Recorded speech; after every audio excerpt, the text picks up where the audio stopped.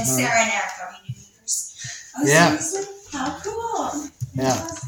That's a God thing too. For sure. It's just so fun to watch the way God works in and through our lives. And we need to acknowledge that when we see that happening. Amen. Amen. For sure. Well, last week, you'll remember in Hebrews 10:29 that we were exposed to the fact that the Holy Spirit is the Spirit of grace. And as we dig into that a little bit deeper this week, we read where the prophets Zechariah and Isaiah both say and reveal the Holy Spirit as a spirit of grace and intercession as he is resting on the Son, who is our mediator and our advocator with the Father. The Father in heaven begat the Son through the Holy Spirit and sent Jesus to the world. The Holy Spirit appears many, many times throughout the Bible. Turn with me to the first instance where this happened, Genesis 1, verse 1. And before anybody asks, yes, that's in the Old Testament. Genesis 1:1.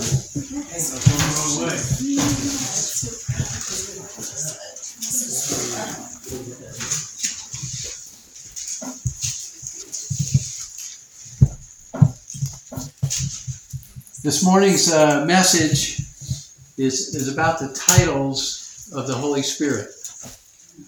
So we're in Genesis 1:1. It reads, "In the beginning, God created the heavens and the earth. The earth was formless and void, and darkness was over the surface of the deep. And the Spirit of God was moving over the surface of the waters." Think on this. In the beginning, and God created all things, and we see right away in this first two verses that the Spirit of God was moving. We think on this. We think, and maybe we begin to see and understand that God is revealing himself in the form of the Godhead right away. Right away. And as you read through the rest of chapter 1 and 2, you see some more exposure to this mysterious fact about God, about the Holy Spirit. We tend to think that the Holy Spirit came only on the day of Pentecost. And just like we kind of wrongly think about Jesus while he was born, in other words, he was created when he was born. We need to get this understanding of eternity into place and the Godhead into place. Later on in Scripture, we see how the psalmist declares, "You sent forth your Spirit, and they are created." Even later, Isaiah is questioned by God, "Who has directed the Spirit of the Lord?" Or, as his counselor has informed him. "With whom did he consult, and who gave him understanding? And who taught him in the path of justice, and taught him knowledge, and informed him the way of understanding?" You know, if we were to think about it, we're probably guilty of saying, I did. You know, we want to tell God how to be God. But in the Scriptures, we see that all created things shrink to being minuscule in comparison with the Creator. When the Lord God, by his Spirit, made the world, none directed his Spirit. Nobody told God, "Here's what you do, here's how you do it," or gave him advice on how to do it. Oh God, I don't know if you want to make those humans. We're going to give you a lot of trouble. And the nations, likewise, the nations, in comparison to God, are as a drop of water compared with the vast ocean. So we begin to see this magnifies the bigness, the greatness of God, the depth, the height, the breadth, the width. And then when we grab that perspective, this magnifies even further God's love for the world, such that even though it's small in comparison to Him, He sent His one and only Son to redeem the world, to come into the world and make the sacrifice that was necessary that we can have eternity with Him. And presently, in today's world, in our life today, He is the Holy Spirit. And He is the one who dwells in us. He connects us to Jesus, who connects us to God. If we think on this, this is amazing. This is amazing. It's about God, the Father, Son, and the Spirit. And He reaches out and He grabs us. And if we will say yes, and yes, Lord, and He brings us back to the Godhead. The Holy Spirit is not an impersonal spirit. The Holy Spirit is not a force that cannot be defined or identified. And if we were to think about it, and we catch ourselves sometimes when we speak about the Holy Spirit, we might even see some of these concepts coming out. And so today's message is to really just kind of bring our thoughts and understanding towards what Scripture says about the Holy Spirit. The Holy Spirit is a divine person. He doesn't have a physical body, so He's not a physical person. He's a divine person. And his personhood is well described in Scripture. And I'm hoping after today you'll come to see that and pay attention to it as you're reading through Scripture. The Holy Spirit's presence is often manipulated or faked, however.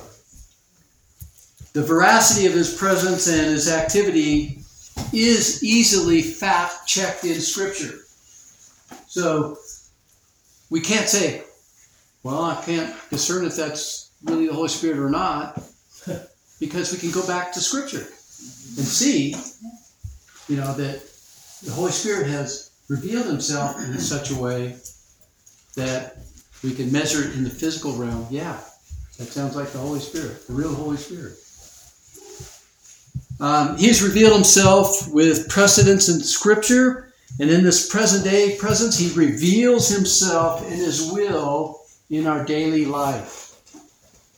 Are you in tune with that? Are you aware of that? I mean, He's there in us and with us every day, every place we go. So it's not like He shows up in our life just once a week on Sunday mornings miraculously. And the Holy Spirit does not act out of character. And that's kind of my point of why we can check with Scripture to see if this conforms with the revealed character of the Holy Spirit. There's another thing about the Holy Spirit. He has pronouns. Nobody got that joke? It's okay, you can laugh. He has pronouns. Yeah. He and holy. Not it.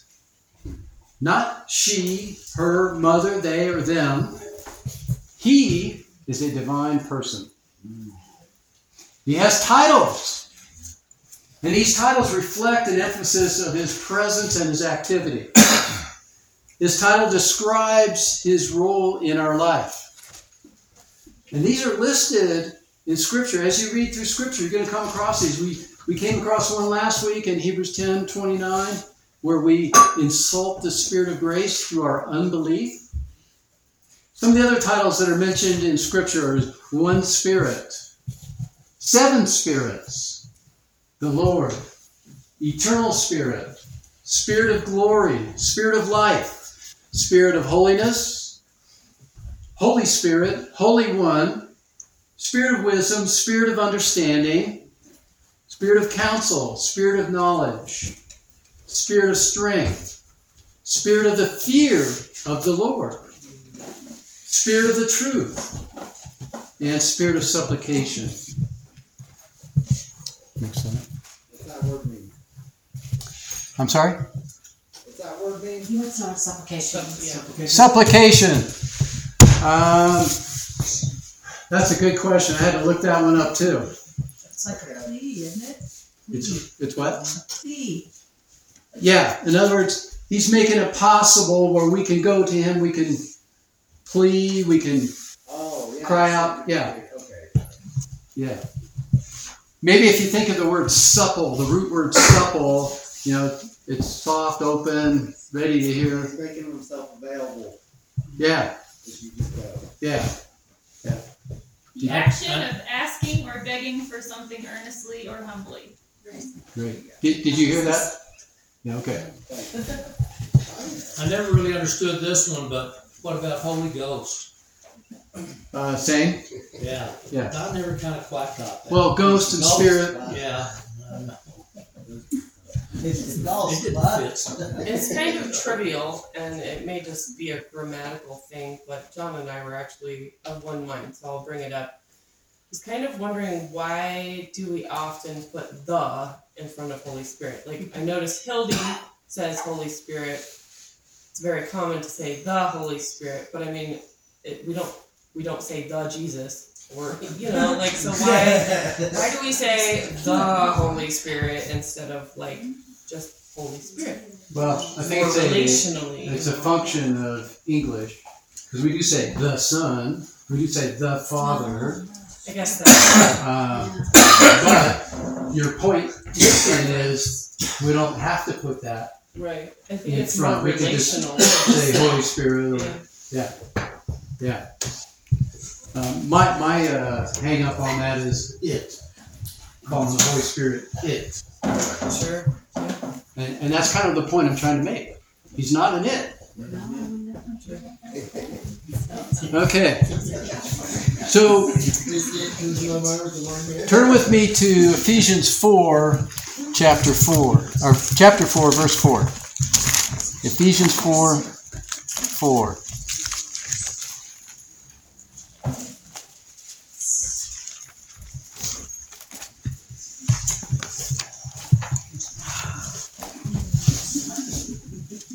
There is one body and one Spirit, just as you also were called in one hope of your calling. One Lord, one faith, one baptism, one God and Father of all, who is over all and through all and in all. So I said earlier that one of his titles is one Spirit. So we cannot separate the Holy Spirit from the Godhead. He makes up the Godhead with the Father, or just Father, and the Son, and Son. I'm just pulling your leg. I wasn't trying to correct, I was just asking. He is only one Spirit. In other words, he has one factual description found in Scripture. And he therefore isn't multiple spirits. In other words, he's not a different spirit for each different religion on the earth. He is one Spirit. And he takes us to one place, to one Father, with one baptism, one faith. We can't have all kinds of different kinds of faith and still go to the Father. There's one. He's not going to lead people to a false God or no God at all. The Holy Spirit doesn't do that. He's not an independent entity either. He's not going to be out doing things that are different than what the Father and the Son do and say. And it's this divine unity between the Father, the Son, and the Holy Spirit that creates unity that gives us the one hope, one faith, and one baptism. And this is why we baptize in the name of the Father, the Son, and the Holy Spirit. There are many wrong teachings out there that say, no, that's not right. You only baptize in the name of the Father, or only the Son, or only the Spirit. No. Scripture is very clear. The Father, the Son, and the Holy Spirit. Because that defines God and who He is. Let's see if I can bring us a little confusion here. Turn with me to Revelation 1.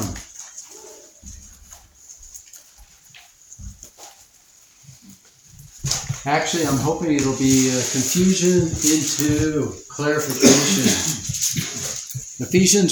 Revelation 1. Did I say Ephesians? No, Revelation. Okay. Revelation 1. So you're already confused. Yeah. Start with myself first. Revelations 1:4. John, to the 7 churches that are in Asia, grace to you and peace from Him who is, and who was, and who is to come, and from the 7 spirits who are before His throne, and from Jesus Christ, the faithful witness, the firstborn of the dead, and the ruler of the kings of the earth. Wait a minute. 7 spirits? What is all this about? How did this come about? I thought we just said 1 spirit. What are these 7 spirits that Scripture is talking about? It's repeated. So this is not like a mistake or contradiction. Move down to verse 20 in chapter 1. Jesus, this is Jesus speaking. And as for the mystery of the 7 stars which you saw in my right hand, and the 7 golden lampstands, the 7 stars are the angels of the 7 churches, and the 7 lampstands are the 7 churches. Moving down to Revelation 3, verse 1. To the angel of the church in Sardis write, He who has the 7 spirits of God and the 7 stars says this. And then move down to chapter 4, verse 5. Out from the throne come flashes of lightning and sounds and peals of thunder. And there were 7 lamps of fire burning before the throne, which are the 7 spirits of God. Wow, there's something to be learned here. It keeps repeating it. And then finally in chapter 5, verse 6. And I saw between the throne with the 4 living creatures and the elders a lamb standing as if slain, having 7 horns and 7 eyes. Here it is again, which are the 7 spirits of God. What? How did this all come about? Well, turn back with me to Isaiah 11. So if you go to Psalms, about the middle of the Bible, go to your right a couple of books, you're going to hit Isaiah.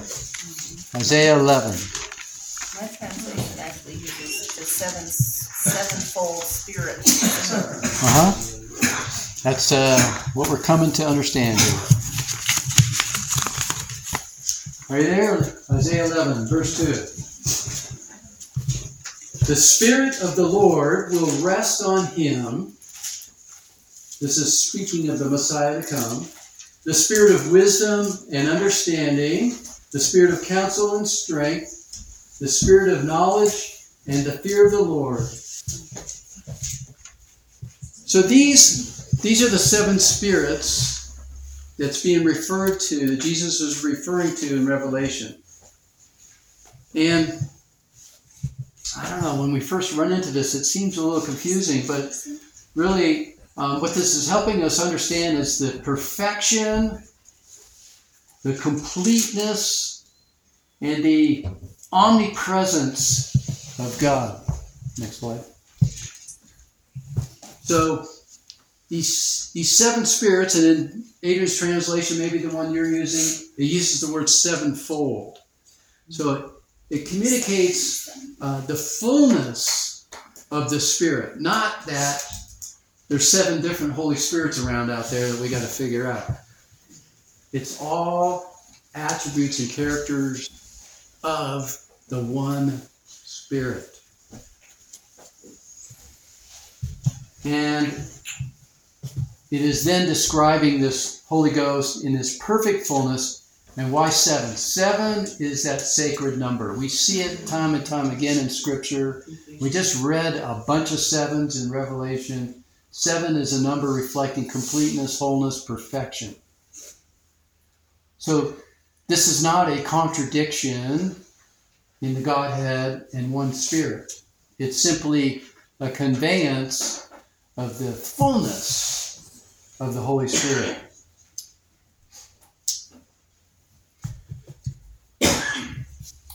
So in these verses we see the power, the sovereignty, and the authority of God, the unity of the Godhead, and that He has been sent into all the earth.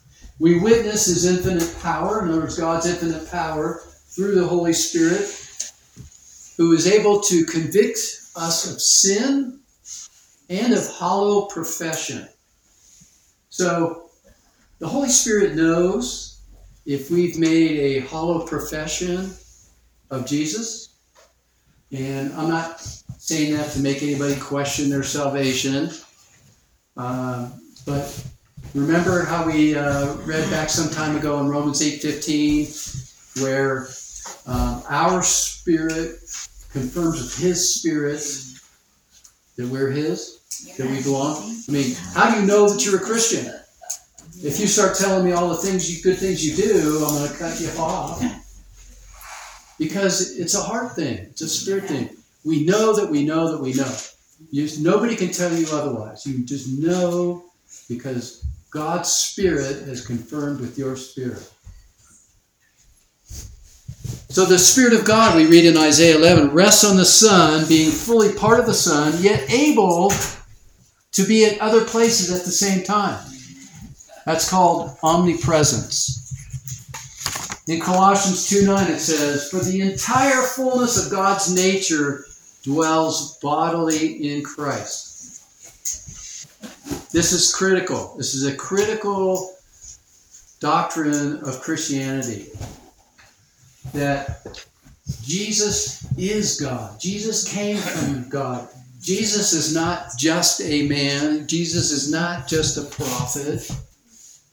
He's God in the flesh. And so when we read this, we now begin to understand the connection of the fullness of the Holy Spirit dwelling also in Christ. Other titles reflect who the Holy Spirit is. He is eternal, full of glory, full of life. Without Him, there would be no life. We just read that in Genesis 1. He is holy. We acknowledge this when we call Him by one of His pronouns, Holy Spirit. He is wise and counsel. He is the one from whom we should seek wisdom and counsel. And if you are seeking wisdom and counsel from a brother or sister, you should sense the words and presence of the Holy Spirit. The Holy Spirit can work through people to administer these things. And He gives us understanding and knowledge. So here's a major point of this description of His titles. His titles are the root of doctrine. So we're introduced to this divine person, the Holy Spirit. This is the Holy Spirit. Holy Spirit, meet Helene. And Helene, meet the Holy Spirit. We also, we start to learn, well, Spirit and Holy Spirit. So these titles lead us into doctrine and teaching and express, in just a short word, great things. God said through Peter, "Be ye holy, for I am holy." That's what he wants for us. He wants us to be like him. His character as revealed by the spoken and the written word. And this is where we look for guidance on how to become like him. He wants us to know him. Look at all of the effort he's gone to cause us to know him, to revere him, to fear him. But don't get it wrong. We don't become him. The key word here is like. We become like him. We model him. So the titles come first, with the teaching and doctrine following that fills in our understanding. We cannot give an attribute or title to the Holy Spirit that we cannot also give to God. So we cannot give to God or Holy Spirit titles that haven't been revealed. And too often we do. We want to make up a Holy Spirit that is under our description, under our control, does what we say. And that's a great error.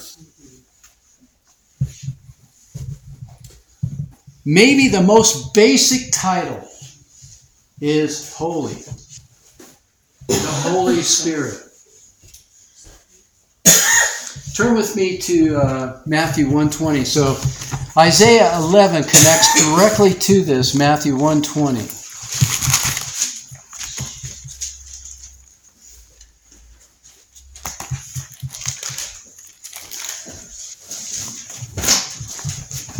You're familiar with this.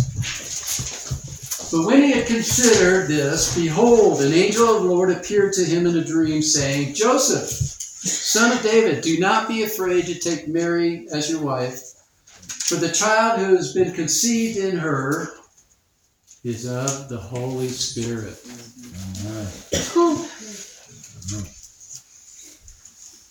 Conceived of the Holy Spirit conveys an awful lot, doesn't it? If you think about it, you just slow down and think about it. The Holy Spirit gives life.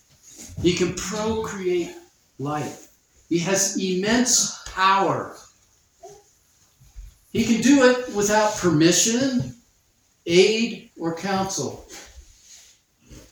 He uses humans to carry out some of his plans. And the Holy Spirit did not operate alone, as he is the Spirit of God. And he conceived the Son in the flesh. The Godhead, the Father, Son, and the Spirit.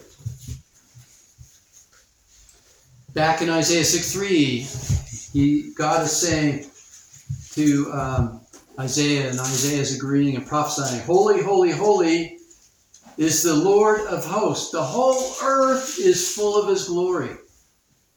We cannot say we never ran into God, that we never knew him, that we never heard of him. Again, later in Isaiah, it says, "And the nations will know that I am the Lord, the Holy One in Israel." So God, through the Spirit, the Holy Spirit is declaring his holiness. What chapter is that? That's 39:7. Thank you. And in today's world, when we look at world politics and activities, this scripture becomes just a little more powerful. And we know that as time goes on, the nations are identified as being part of God's coming day of the Lord. In heaven, when John was writing down this revelation of Jesus Christ, he saw the angel saying, "Holy, holy, holy is the Lord God, the Almighty, who was and who is and is to come." That's like as expansive as the two-word phrase, I am. Wow. I mean, how can God summarize things up in just a couple of words? It's amazing. So my question of us today is, have we, as his people, forgotten this attribute of him? Holy. Holy. No, he is holy, and he wants us to be holy. What is holy? It is defined as properly, whole, entire, or perfect in a moral sense. Therefore, pure in heart, temper, or dispositions, free from sin and sinful affections. Wow. That's a tall order. And when he says, be ye holy, it's more than we can do. It's not so much what we do. It's what we are, what we become from a spiritual birth and transformation and sanctification over time. We are set apart to be holy. We are set apart from the kingdom of darkness, from the world, to be holy. We are appointed to a holy,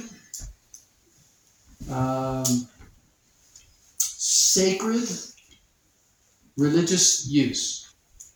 In other words, we are vessels containing the Spirit of God, and we are set apart for a purpose, for things that he has planned for us to do.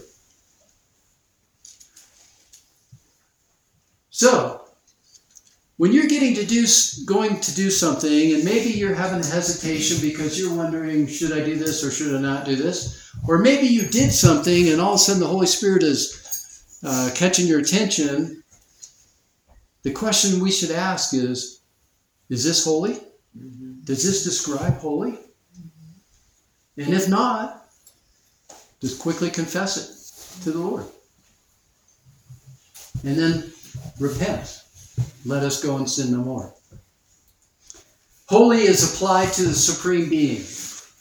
Holy signifies perfectly pure, immaculate, and complete in moral character. Again, we don't have that in and of ourselves. We only have it because of Christ. Because of Christ's blood, God sees us as if we were perfectly holy, even though we're not. But that's how he sees it. So, because of this, we all go through life, this process of life, being sanctified. What does sanctified mean? It means being made holy. And it doesn't happen in one day.